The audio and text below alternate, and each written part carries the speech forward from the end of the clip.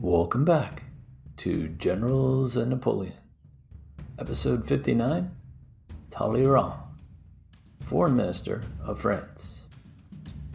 Before we begin, if you've been enjoying the previous episodes of this podcast, we invite you to go to patreon.com/Generals and Napoleon, where you can support us with a small donation. We have a $5 a month option or a $10 a month option available, and we truly appreciate all support. Now, on with the show. I have a very special guest joining us on today is a professor emeritus from Oxford, Michael Brewers, who has written several books on the period, including one I just finished, Napoleon, The Decline and Fall of an Empire. Michael, how are you? Fine. Thanks, John. Thanks for having me on. We are going to talk about a fascinating guy today, Foreign Minister Talleyrand, correct? Yep.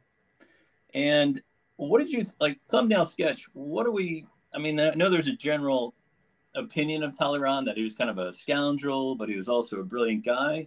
What is your kind of thumbnail sketch of this person? Talleyrand was a very bright man, very well connected. He was a superb operator. Mm-hmm.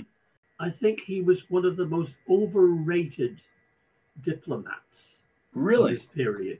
Okay. But when it comes to internal politics in France, he was the sharpest operator on the street. Interesting, because you're right. There were a lot of great statesmen in the era, Metternich and Hugh Castlereagh. There was a bunch out there for sure. Yeah. The other thing about him, the caricature of him, is he was the great survivor, mm-hmm. and I think that's absolutely true. Mm-hmm.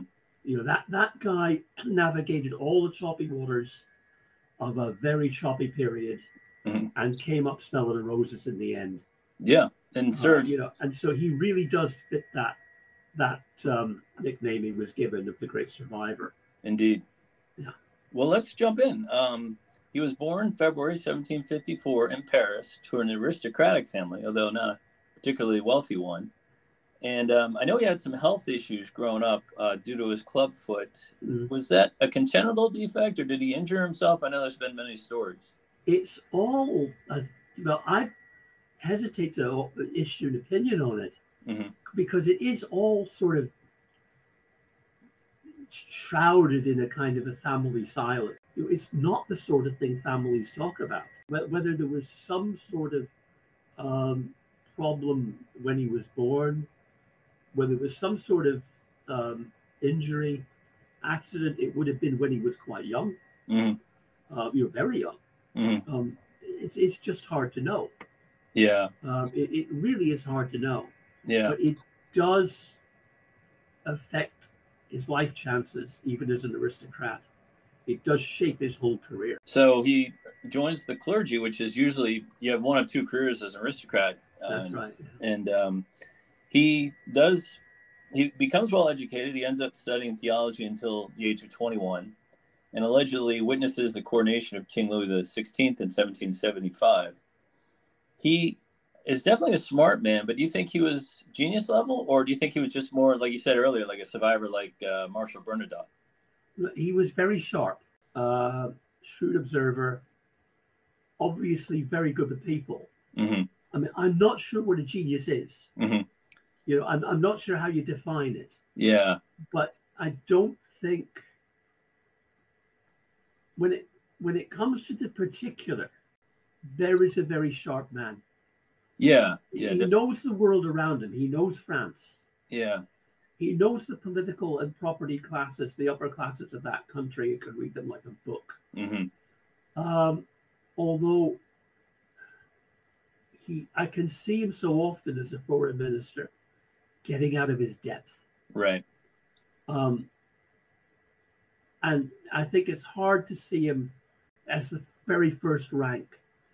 When you compare him in some ways to Napoleon, in some ways to Metternich, mm-hmm. In some ways to Tsar Alexander. Mm-hmm. I mean, these are the big guns, Castlereagh. Yep. These are the great minds of the period. Right. Who really have a grip on their own times and the future. I'm not quite sure Talleyrand's at that level, but in a crisis, he really can, I think, keep a clear-eyed vision and not panic. Yeah. Because he's a man of the 18th century. Yeah. He's not driven by passion. He's driven by calculation. Right. But but his calculations don't always add up. Right. And people say, oh, he had a silver tongue. He always knew how to flatter. And I think he just chose his words very carefully. I think that's right. Yeah. Well, he becomes ordained as a priest at age 25 and kind of works his way up and actually becomes a bishop in 1789. But during the French Revolution, he kind of displays his first ability to shift with the tides and currents of the populace, like you were talking earlier. He kind of had his fingers on the pulse of the public, and he supports the anti-clericalism of the revolutionaries. It seems like he was just always able to sit on the right side of the fence as opposed to end up on the chopping block of the guillotine, don't you think? Well, yes and no. One of the things about Talleyrand's early career in the church is it's not really a career. An awful lot of French aristocrats went into the church, but they didn't serve as churchmen. It was kind of a sinecure for them. I mean, Talleyrand, I think it's fair to say, I think there's enough evidence we have that can say Talleyrand barely knew how to say a mass. And he hardly ever did, but he was not alone. Right. There's a guy, I'll just pick out a couple of examples for you. All the big guns of the late Ancien regime, almost all of Louis XVI's ministers, a guy called Calonne, a guy called Brienne, they were clergy. They themselves were high-ranking clergymen, and that's the last thing they did. They were ministers of state. They were prime ministers. Brienne was the president of the Estates of Languedoc. Languedoc was like a devolved regional parliament, and Brienne was like its first minister. He was its chairman, and then he becomes Louis XVI's controller general, like the prime minister, and he succeeded Calonne, right, who was a career civil servant. Right. This guy was a beltway player, you would say nowadays. He was clergy, but I mean, he didn't know anything about the church. Neither did Talleyrand. Right. They had guys called vicars general who did the work for them, while they held the title. I mean, Talleyrand became the Bishop of Autun, which is a beautiful town in Burgundy, actually, with a beautiful Romanesque cathedral. My wife and I used to spend Easter weekend there for years and years. We used to. But Talleyrand never only set foot there twice, like a lot of aristocrats. He's pretty good at riding the early tide. But I mean, as you know, at the height of the terror period, from sort of 94, it starts in 92, 93, and he manages to keep out of the way. But 94, when it got really rough, Talleyrand's gone. He's in America. Yeah, thank God. He spent a couple of years in the States and kept his head completely low and out of the way. Yeah, and just to give some background on that, in 1792, he goes to London to help avert war with the British, and then in 1794, he's forced to leave England. Yeah. Because, war's starting to heat up between France and England, right. And he goes to the United States until 1796. Yeah. Do you think he learns a lot in both places? Probably. I mean, he probably just sees how two different styles of government are run in both places. He learned an enormous amount in England. Enormous amount. And so did actually quite a few other Frenchmen at the time. And I think the message they take away from both England and America is, don't try this at home. They have their own ways of doing things. Right. And it works for them. But God, you couldn't do that here. Right. You just could not do that here, because I think this is the conservative instinct in it, especially in when he's in London. This has come out of hundreds of years of developing on its own, their habits. They have their own ways of thinking and working, and it just wouldn't work like that here. Right. It just we're not like that. We don't have those traditions. We have different traditions. With the revolution, we're trying to get away from tradition altogether. Yeah. You can't do that. In America, they've got away from tradition but it's a completely different environment. You know, it's just a completely different environment out there. And he's interesting. He's one of only two guys I know. Talleyrand's one, and Alexis de Tocqueville, who's a generation younger. Yep. You know, he's two generations after. He's born about 1800. Tocqueville, yeah. But they're the only ones who come home and say that the general view of America is that this was Europe in its infancy. Mm-hmm. You know, this was Europe emerging from the Dark Ages that you see in America. Mm-hmm. Talleyrand says, no, it's not. Tocqueville and Talleyrand, the only two guys I know who say it. Right. This is not yesterday. This is tomorrow. Right. Sooner or later, Europe is going to become like America. Interesting. It's not that America's going to become like Europe. It won't. We will become like them. Yeah. Now, that is scary. Yeah. But it's going to happen. And I think he imparts a certain amount of that to Napoleon. Yeah, and he was kind because Napoleon has a remarkable attribute that he's, I don't think, ever given credit for. He says, look, we live in times of incredible change. And the only thing we know about tomorrow is that we don't know what tomorrow is going to be like. Right. All we know is it's going to be different from today. Yeah. Because the rate of change, Napoleon, because he had a scientific education, one of the few guys who did, formally educated in the sciences, he was saying, look, if you guys understood optics, you would know that one day they're not going to just be powerful telescopes, they're going to be powerful microscopes. You know, vaccination, everybody's got to be vaccinated. Right. Because it comes from things we can't see. Yeah. But we know what prevents it. We've seen that, we can do it. And Talleyrand doesn't have any of that background, as you said yourself. Right. Very traditional education. But that's what I think what he learns in America, that you know, it's not going to be like it used to be. And that's why he's always trying to look ahead. Yeah. Yeah, I always felt Napoleon was ahead of the curve, both militarily and certainly in marketing, the way he used his bulletins to market his empire. But Talleyrand for sure. Where it comes in with Talleyrand, I'm jumping ahead of everything we're talking about, but comes in at the end, you know, when they're looking at the Restoration, when Napoleon's gone, and Talleyrand is one of the ones, and he is disliked for it by a lot of people, but says the people who really agree with him are Alexander, Castlereagh, and Wellington. That you can't put Humpty Dumpty back together again. Right. You can't put the old regime back. Right. You've got to move on. Now you've got to do so cautiously. Right. He's saying, I am not a revolutionary reformer. I am not a Jacobin. I am not a Democrat. I'm not a radical person. But you can't go back to the way it was. Right. Yeah, you can't turn back the clock, for sure. You can't turn back the clock. That's something, the glue that held Napoleon and Talleyrand together for a long time. Yeah. Maybe it would be great if we could go back, but there's no way. Yeah, well, let's talk about how they met. Talleyrand returns to France in 1797. He becomes foreign minister. And during this time, kind of 1798, 1799, he allies himself the rising star that is Napoleon. Did the two men get along initially? They went through different periods. I think at first they did. Talleyrand gets to know Napoleon through Napoleon's older brother, Joseph, because Talleyrand's never lost his links when he was in America. He's remarkable at keeping his eye on things.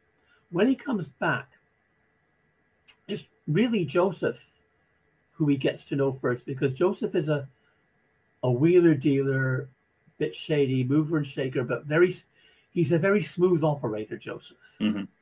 And he and Talleyrand get on because they're a couple of smoothies. Right. And but they're trying to, in a wartime situation, keep the government, the directory, the government's called at that time, trying to keep the wheels on, trying to keep the channels open. And it's through Joseph, really, that he gets to know Napoleon. He doesn't have much to do with Napoleon directly in 96, 97, because it's through other contacts Napoleon becomes commander of the Army of Italy. Right. And goes off and has his great successes in Italy and makes his first great name for himself. But Talleyrand's got to know him, and they stay in touch, and often through Joseph. Mm-hmm. And the first time you really see them working together, 1798, the directory want to get Napoleon out of Italy because Napoleon's turning it into his own fief. Right. He's built his own power base there. Yep. And so there's a sort of tentative peace talks going on at a place called Rastatt in Germany. Mm-hmm. And so they send Napoleon there as a kind of a French ambassador parachuted in. Mm-hmm. And through Joseph, Talleyrand kind of chats with Napoleon and kind of sends him with a brief, and they find that they're of a mind. Napoleon's only there a few days, but it's crucial because Talleyrand says to him, look, all the small German princes are there. And there's one guy from a small principality, Max Joseph, and he is the son of the Elector of Bavaria, which is the biggest of the small states, as it were. And get to know him. He's a good guy. Mm-hmm. All these guys are potentially pro-French because they're afraid of Austria and Prussia. Right. And Napoleon goes in there, he gets to know them, and this is the guy who's just beaten the Austrians, who's got the confidence to say to them, look, France can protect you. Right. Austria can't. Mm-hmm. Think about changing sides. And he meets Max Joseph, and they become allies, and they're loyal. Max Joseph is loyal to him right up to 1813, and only very reluctantly changes sides in 1813. He becomes Napoleon's best ally, and it's through Talleyrand there. And when he comes out of there, Talleyrand is very much impressed by him. This guy has a brain. He's not just a soldier. Right. Right. The next thing where they get together is actually the Egyptian campaign. Yes. Now, I had a brilliant student. I was in touch with him just the other day. He's not an academic now. He's in politics. He did a brilliant thesis for me on Talleyrand and Talleyrand's ideas on colonial policy. And as far as we can tell, the conquest of Egypt was actually Talleyrand's idea. Yeah. He certainly, what this guy was, this student of mine, a brilliant bloke, Leo Key, was able to come up with was that Talleyrand was the guy, he mightn't be the sole originator, but he's the guy who puts together the package of saying Egypt is a good idea. Right. That he sells to the government. He sells it to Napoleon because Napoleon's first, I don't want to go away from here. I've got skin in this game. I don't want to get the outguy out of the way. Right. But Talleyrand convinces him, no, mate, this is the big time. Yeah. Because what Talleyrand is thinking is, we are losing our foothold in America. We are going to lose it. We're hanging on now, but we're going to lose. He's farsighted in that respect, a few years ahead of the game. Yeah. To lose all this because basically our Navy is not able to take it off the British in the Atlantic. Right. But it can take them on in the Ned. And if we can get to Egypt, Egypt will become a proper colony for France. We can grow cotton in Egypt, so we don't have to import our textiles from England anymore. We can bolster our own internal, all this kind of stuff. There's none of this business about conquering and using it to springboard to conquer in India. Right. That's a myth. Yeah. Nobody's interested in that. Yeah. But, this is the way forward. Go, Napoleon, go do it. Yeah. And that's where they really get together for the first time. And Napoleon always saw himself as a Caesar or an Alexander, going to, Egypt and Turkey and kind of conquering those lands, kind of like his role models did. A bit. I mean, he's certainly keen to be, in Egypt if it's going to be. You see, he's got a knack now from Italy of going in somewhere that's that little bit away from Paris, where nobody watches you, and you create your own little kingdom there. Right. And he says, well, if I could do it in Italy, Egypt's even further away. Right. Yeah. I can create my own power base in Egypt. Well, of course, it doesn't work out that way. Correct. But he's a bit like Marlon Brando in Apocalypse Now. I'll get out there myself and do it my own way. Right. And I create my own power base here. Right. which he does not manage to do in Egypt. It's a disaster. Yeah. Yeah. And that then creates a very rocky relationship between Napoleon and Talleyrand for a while. Mm-hmm. You told me this was going to be all right. And it happens again 10 years later with Spain. Going into Spain initially was Talleyrand's idea. Really? Okay. Because Talleyrand's the empire builder. Mm-hmm. This is where, coming back to what we were saying earlier, where he's not a genius, he's not a visionary, he always gets the big picture wrong. Mm-hmm. Because he gets into Napoleon's head. I think Napoleon sometimes thinks he's a genius and doesn't find out till it's too late that he's not. When you need mealtime inspiration, it's worth shopping Kroger, where you'll find over 30,000 mouth-watering choices that excite your inner foodie. And no matter what tasty choice you make, you'll enjoy our everyday low prices, plus extra ways to save, like digital coupons worth over $600 each week. You can also save up to $1 off per gallon at the pump with fuel points. More savings and more inspiring flavors make shopping Kroger worth it every time. Kroger, fresh for everyone. Fuel restrictions apply. Another day is here, and you're ready for it. What to wear? Check. Breakfast, lunch, and dinner? Check. Planning for what's next and how to save for it? That's where Bank of America can help. For your financial to-dos, Bank of America has experts ready to help get you closer to your goals. Get started at one of our local financial centers or 24/7 in our mobile banking app. Find a location near you at bankofamerica.com/talktous. What would you like the power to do? Mobile banking requires downloading the app and is only available for select devices. Message and data rates may apply. Bank of America N.A., member FDIC. Let's talk about that, because I'm interested in that kind of question. Obviously, Napoleon comes back 1799. He makes himself first consul. Talleyrand assists him with that effort. But Napoleon, in turn, makes Talleyrand his foreign minister. But as you mentioned, the two sometimes didn't always agree on policy. Do you think he ever legitimately wanted to help Napoleon, or was he looking out for himself / France? Well, I think there are times when you have to see the two as synonymous, or he wouldn't do it. Napoleon doesn't so much make him foreign minister as he keeps him as foreign minister. He's always suspicious of Talleyrand. He's not a fool. But Talleyrand does help him a great deal during the military coup of Brumaire. He helps him a very great deal. He's got a lot of contacts. He's foreign minister, all that sort of thing. He's got a lot of contacts inside France, smooths the way. He's going to be there to support him. But you've got to remember something. Napoleon inherits Talleyrand. Right. He only technically makes him foreign minister. Talleyrand is foreign minister. He stays foreign minister. Right. That's the deal. Like Talleyrand's alter ego is Joseph Fouché, who's also a former clergyman, but from a much more working class blue collar background. Right. And he's worked his way up in the revolution. He's the other extreme. I mean, he's a hardline Jacobin. He's about as left wing as you get at one time, But he was the minister of police under the Directory, and he stays minister of police under Napoleon. And Napoleon always has a deeply suspicious eye on both of them. I had to keep them. They're the only two who were not my appointees. Right. Because they're just too powerful and too influential. Yeah. They can pull to it. I can't afford to get rid of them. I need them. Yeah, it's interesting. Like, you always hear. It's like Kennedy and Johnson.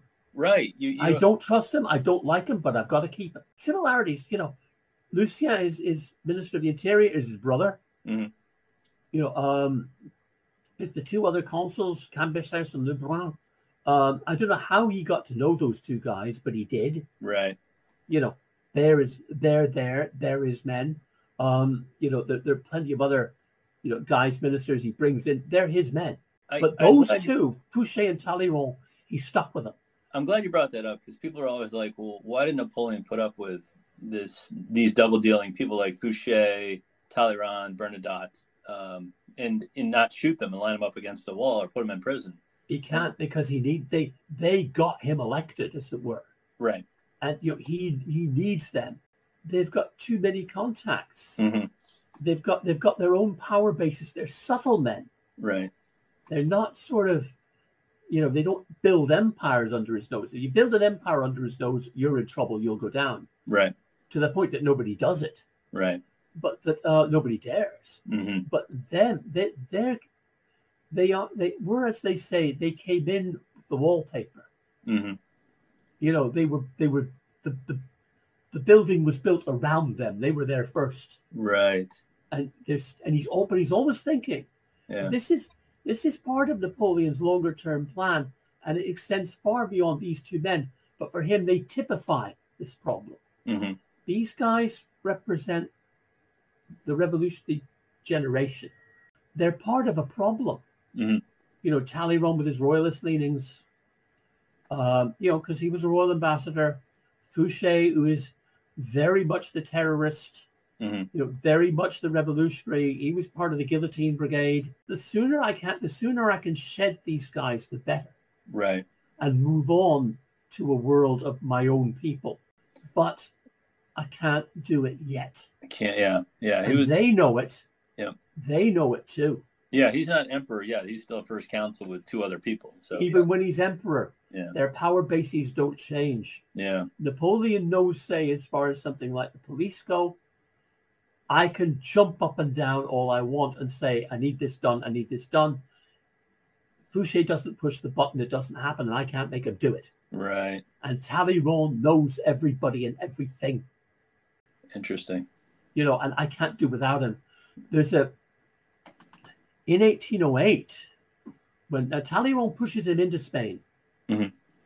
because and he's not even foreign minister then. I mean, Talleyrand resigns in 1807, mm-hmm. But he's still got. We can go back over why he did that, mm-hmm. but he's got tremendous influence. Napoleon still doesn't think he can drop him, but there's a very shady coup attempt while Napoleon's away and coming back from Spain to see if they get rid of him.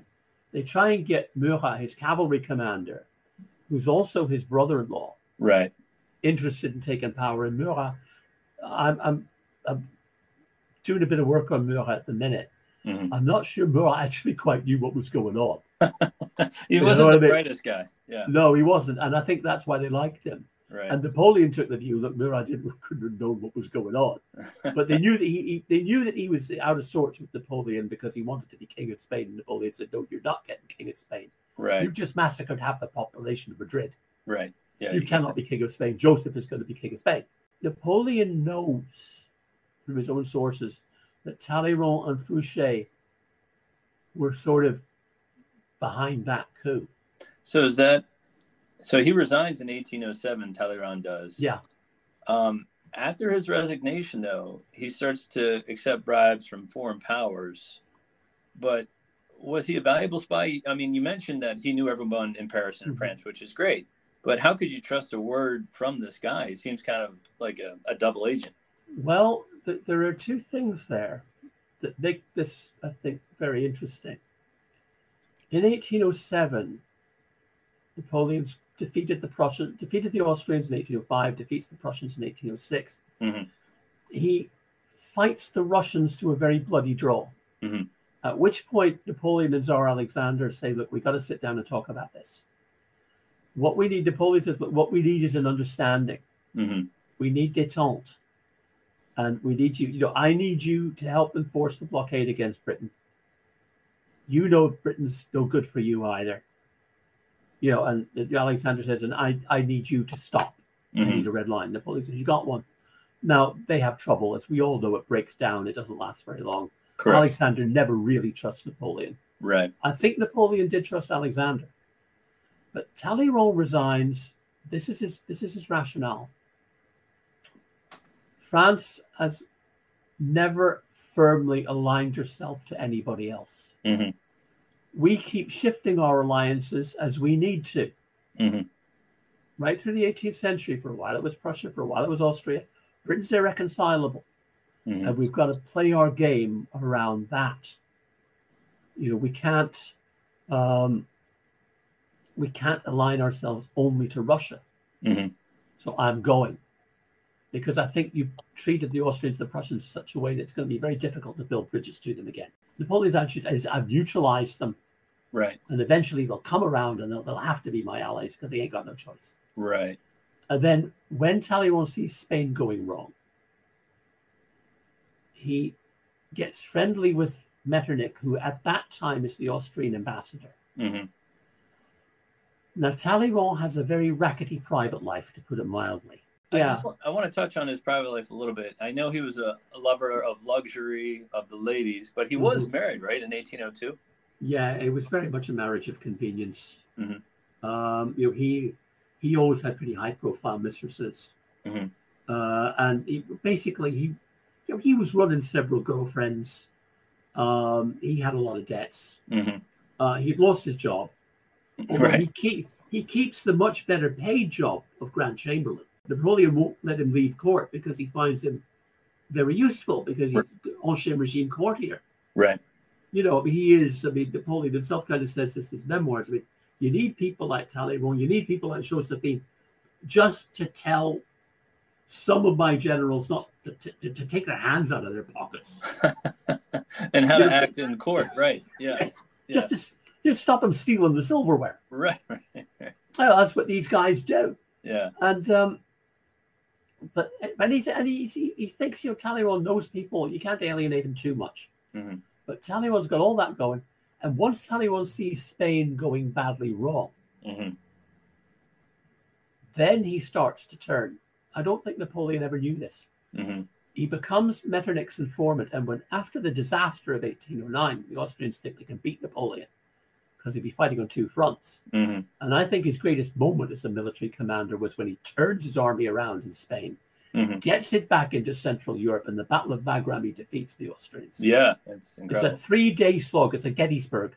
Yeah. It's a 3-day slog, but he won it. Yeah, he did. At a terrible price. Mm-hmm. But at that point, Metternich knows. He after that debacle, he becomes the Austrian chancellor. And he knows that on the one hand, he and Emperor Francis know. On the one hand, Napoleon is too strong to live with. Mm-hmm. We've got to just swallow hard and reconcile ourselves to him for the moment. But in the long term, that guy has to go. Right. Because that guy will not stop now. No, he knows no limits. He's got it in for. It's not so much that. Yeah. I don't think they were worried about that so much. It's that, this guy, on the one hand, is not afraid to depose somebody who he thinks has crossed it. Mm-hmm. So it could be us. Could be, he hates the Bourbons, he deposes. But most of all, it's not that he'll go on and sort of conquer the world. It's that we know that his war machine is so powerful mm-hmm. that we can't oppose him. But and that's why he's got to go. Yeah. Because we can't have, he does dominate Europe, and we can't have this go on. But Talleyrand becomes, when Metternich is back in Vienna, he says, all right, I need a line to Paris. Mm-hmm. And he becomes known as Monsieur X, Mr. X. Monsieur X. And he sends a lot of information to Talleyrand, he thinks. But it's Metternich who's playing Talleyrand. Mm-hmm. Because he's actually able to tell people he trusts, like the Archduke Charles, who's Emperor Francis's younger brother, that this guy, he knows, but he doesn't know. Mm-hmm. Because the real line of intelligence inside France are the Russians. Right. Alexander has 2 absolutely brilliant diplomats in Paris. Mm-hmm. And nobody suspects them. Absolutely nobody. One of them is a very dashing Hussar Cossack type guy. Mm-hmm. He's great with the girls. He can hold his drink. Mm-hmm. He's a great horseman. He's a great dancer. And nobody assumes he has a brain. And he's got the sharpest brain in Europe. You know what I mean? And all this is coming back to Alexander. I mean, Alexander knows when Napoleon's ill. Right. And it's getting back to Metternich. They can compare notes. But Metternich can say, Talleyrand, there's a lot that Talleyrand doesn't know. And it's not like Napoleon doesn't know that Talleyrand's up to shenanigans. And maybe you can clear up this story, because it might be apocryphal, might not be true. But it's claimed that in front of Napoleon's marshals, Napoleon does a famous dressing down of Talleyrand where he could, quote, break him like a glass, but it's not worth the trouble, and added that he was excrement in a silk stocking. Did that ever happen, or what's the story with that dressing down? Well, there is a dressing down. Mm-hmm. And it's more to do with Napoleon thinking he stepped out of line Mm-hmm. Than anything else. And it's more about suspicion. Mm-hmm. And it's a lot to do about this shady plot to overthrow him. Mm-hmm. I mean, even if it was a plot, we don't know. Talleyrand was so cliche. They're so careful. Mm-hmm. It's more about that than anything that actually happened. It's tension. Mm-hmm. But I mean, he never, as far as I can tell, very credible memoirists have said he never actually called him shit in a silk stocking. Much later, in 1812, when Napoleon's coming back from Russia, and his traveling companion is Colincourt, who was his foreign minister in his minister of St. Petersburg, who knows Talleyrand quite well, doesn't Right, like him. right. And Colincourt was he's the only reliable account we have of that trip with Napoleon. And he said something not unlike that much later. And it was looking back on things. And it wasn't part of the dressing down. Yeah, and it seemed Talleyrand respected Napoleon's brilliance. Quote, "Pity that so great a man should have been so badly brought up," end quote. So I think he respected Napoleon, but like you said, he was doing in his mind what was right for France, not necessarily what was right for Napoleon. Well, I mean, Talleyrand's come to the conclusion, first of all, with Spain. Mm-hmm. This isn't entirely idealistic. Mm-hmm. He's got himself into such a mess in Spain that he'll weaken himself in the long run. This is what's going to get him. So I'm bailing out of Spain, mm-hmm. and I've already bailed out of being foreign minister because I already see the cracks here. Yeah, and I don't say, but he's already disagreed with him about trying to ally with Alexander, mm-hmm. and yet that not long after the alliance is forged, Napoleon and Alexander meet again in Erfurt. Mm-hmm. And Talleyrand by then is convinced that Napoleon is getting things wrong. Mm-hmm. And he thinks he's feeding news to Alexander. In fact, Alexander knows everything that Talleyrand's telling him. Talleyrand realizes that Alexander can turn around and tell Napoleon all this. Yeah. And so he starts working with the Austrians instead. Yeah, and even when Napoleon's away in Russia in 1812, there's the Malay conspiracy where Malay attempts to take over the government kind of haphazardly, but there is that attempt while Napoleon's off in Russia. Oh yeah, there is. I mean, Talleyrand has nothing to do with that. Yeah. He knows when something is just bombing. Right. And Malay was for the birds. Right. Malay was completely for the birds. Although, again, a lot of recent research, a very bright Dutch lady do an undergraduate thesis with me. Mm-hmm. I think she made a good case for saying that the Malay coup was much more widespread than we'd thought. Mm-hmm. There was a lot more support for it, a lot more people involved in it. Mm-hmm. None of them were high level. Right. Everybody at the higher level looks at this and says, "Look, this is just daft. It's not going to get off the ground." Yeah. Even if you'd like it to happen, it won't. And Malay, of course, was a Republican mm-hmm. and wanted to declare for the Republic. Mm-hmm. Well, that's not what someone like Talleyrand's going to support. Moving along the story, obviously, Napoleon is defeated in Russia due to weather and the army in Russia losing almost all of its men. War of German Liberation, 1813, 1814, and Talleyrand in 1814 actually hosts the conquering Tsar Alexander in Paris. Yes, he does. Yeah, which obviously you can tell the two were in contact with each other. And he works on the peace negotiations in Vienna for France. I guess this is kind of his shining moment, don't you think? It is within France. Mm-hmm. Alexander, his influence on Alexander is tenuous. Nobody really controls Alexander. He's a loose cannon. Yeah. And Talleyrand, I think, is dangerous. He thinks he can, but he can't. Right. It takes other people, other factors to win him around. one of the things Talleyrand does do, Alexander has an idea that maybe France should become a republic again, or that France should maybe have a national convention to decide a new constitution, which everybody, not just Talleyrand, tried to take credit, but it isn't just him. It's guys like Metternich and Castlereagh who pull him aside and said, look, we were in the room, we were alive at the time. You don't do that. That's how they got into this mess. Right. Talleyrand's not in a position to say that. Right. Where Talleyrand is brilliant in 1814 is working the French side of things. He's kept his line open to Louis XVIII. He's kept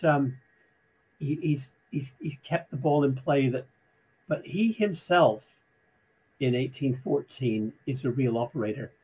What Talleyrand really is working for to begin with is a regency for Napoleon's son, with Talleyrand as the regent. Right. That's what he's working for. And where he's shrewd, where I think his golden moment comes as a political operator, is to see that, well, you weigh it up, he says, from inside France, the army will back this. The French army will buy this. But the Allies won't. He's like Napoleon thinks that the Austrians will buy it because, of course, Napoleon's son is the grandson of Francis, the Austrian emperor. Right. And when it's clear to him that Metternich tells him, look, go and jump in the lake. No Bonapartes, right, mate? Right. I don't care whether they're medium-sized or pint-sized. Right. There's no Bonapartes, and none of them are staying in France. Yeah. And neither is Mary Louise, the Empress. Right. She's coming back to Vienna where I can keep an eye on her because she's gone native. Yeah, and I know Talleyrand gets this. Right. But that's when he's able to shift. And because Alexander's talking about all sorts of crazy things, the Prussians have blood in their eyes. They don't care what happens as long as they get a piece of the action. Right. And I know Marshal Bernadotte had his eyes on the prize. That maybe he does, but that's a different one. Right. He has to rely on other people. And for a while, Alexander toyed with the idea.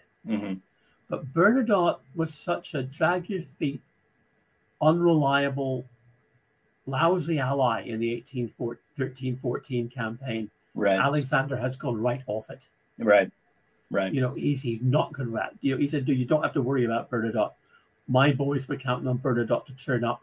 The Prussians were counting on Bernadotte to turn up. All he cares about is keeping the Swedish army intact. Right. No, there is no way that guy is getting thrown. Everybody says fine. And that's where Talleyrand can maneuver it and say, what about a Bourbon restoration? But there's the fly in the ointment there is that for once Fouché trumps him. It's Fouché and a few others who say, this is what we do. We can find a constitutional way to depose Napoleon. The original constitution of the empire was drawn on the Roman precedent that the republic still exists. It's been entrusted to a hereditary emperor, just like Rome, the Senate and people of Rome. Well, the Senate and people of France and the Bonapartes only have the imperial title and all that in trust. If they endanger the republic, the Senate can depose them. Right. Talleyrand, it's Fouché who gets enough support in the Senate to do it. And he creates then a provisional government in Paris, which Talleyrand's not actually part of, and says, we are the real government of France. We are going to reach an armistice with the Allies, which means that you can say to the army, very like in 1914 with the Germans, very like in 1940 with the French, we're not surrendering. There's an armistice. Right. Napoleon tries to trump it and say, no, they've deposed me illegally. I'm the emperor. Right. I say we surrender. And it creates a whole conundrum. Talleyrand at that point says, okay, look, we've got to recognize the provisional government, but we've got to break the deadlock. Mm-hmm. And he's the one who says to Louis XVIII, you have got to issue a constitution before the provisional government does. Mm-hmm. And I'll show you what to do. Right.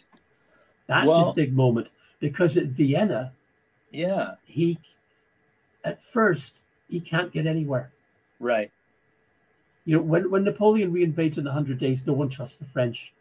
He opposes Napoleon completely. He's loyal to the Allies. Yeah. But he has the rug cut out from under him. We don't care what you think. Yeah. And we don't. And Alexander turns around and says, and Castlereagh, don't think much to your Louis XVIII. Right. He scuppered. He ran. Exactly. He did run. You know, you wouldn't get me doing that. Alexander says you wouldn't get me doing that. Yeah. After the 100 Days, the second peace agreement's a lot less lenient than the first one. Yeah. And you would think, all right, well, Talleyrand's career is over. You know, it didn't go well for him in that negotiation, but that's not true. What kind of becomes of him after Napoleon? Well, because he is in with Louis XVIII, and Louis XVIII sees he's at least been loyal, mm-hmm. and within France he's been very useful. Mm-hmm. Because a lot of people in France who don't like Napoleon mm-hmm. don't like Louis either. And Talleyrand's been pretty influential in bringing sort of moderate revolutionaries back on side, right? And getting Fouché out of the way, because Fouché supported, he and Fouché worked together for a while, mm-hmm. And then a very right-wing royalist government's elected. They get rid of Fouché. Talleyrand has enough influence that he survives. He is very useful as an ambassador because of his contacts with Metternich and the English. Mm-hmm. Although obviously he's kind of powerless, but he's got a good rapport with them. Inside France, he's very important at appeasing things. He picks up very important backing to begin with, because what a lot of people haven't thought about, and it's only now beginning to be studied in depth, and the archives are tremendous. I don't know why it's done before, but there's some very good European scholars, particularly Dutch scholars, having a look at this. This foreshadows what happens after World War II. Mm-hmm. France is divided into zones of occupation after Waterloo, with an Austrian army here, a Prussian army there, an English army there. And Wellington is made the overall commander-in-chief mm-hmm. of the Allied occupation, sits in Paris. And when the French ultras, they call them, the very right-wing royalists, want to put the clock back, kill the Jacobins, execute everybody who executed Louis XVI, they have a certain amount of influence on Louis XVIII. Louis XVIII's brother, the future Charles X, he's a mover and a shaker among them. And Talleyrand gets the backing of Wellington, the backing of the Allied High Command to say, look, Louis, you've got to distance yourself from these guys. Right. You've got to distance yourself from your brother. If you won't listen to me, you're going to have to listen to the British Army. And Wellington is fed up with you. Mm-hmm. And if Wellington blows the whistle, the Prussians, the Austrians, they'll all set about us. Right. And, he's, again, with inside France, he's a great operator. Mm-hmm. But when it comes to dealing with the Congress of Vienna, who imposed very harsh terms on France, not just in terms of territory, that's what gets the headlines. They impose a very heavy indemnity on the French. Mm-hmm. And their armies of occupation, Prussian army, particularly vicious, the Prussians, right, in the northeast, particularly vicious occupiers. Mm-hmm. The Austrians down in the center and the southeast who aren't so bad. The British in the west who aren't so bad. But it's taken a heavy toll. Mm-hmm. And it's actually Louis XVIII, not Talleyrand. No one will listen to Talleyrand. Mm-hmm. It's Louis XVIII who goes in there and really pulls himself together. It's his finest hour and says, look, nobody was more embarrassed or angry about the 100 Days than me. Right. But this is my country and these are my people. And they are being oppressed. They just can't pay what you want them to pay. Right. You're going to have to reduce this. You're going to have to forget about it. Mm-hmm. And they do. That's who turns the tide for them and makes it livable. But those indemnities were still being paid in the 1820s. Yeah. That's a And there was nothing Talleyrand could do about that.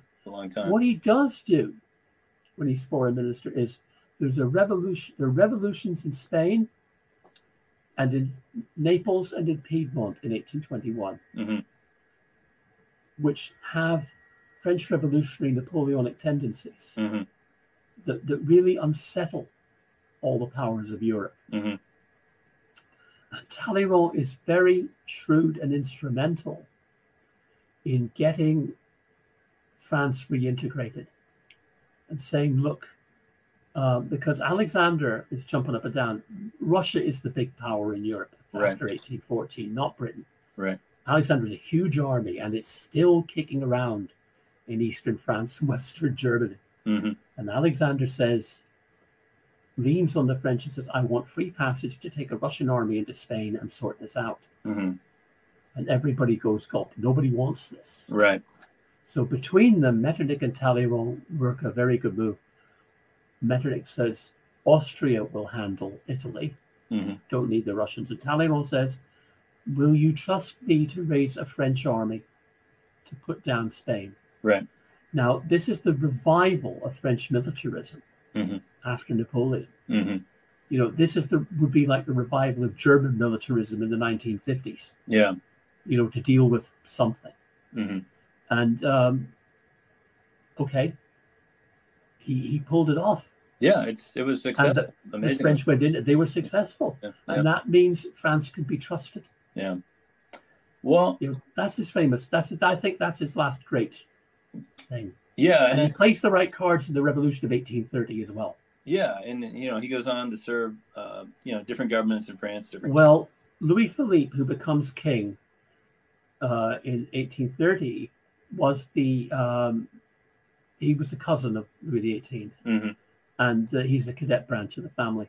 And in 1814 and in 100 days, Talleyrand was very good at keeping his lines open to Louis Philippe, and for a long time saying, "Okay, you don't want a regency.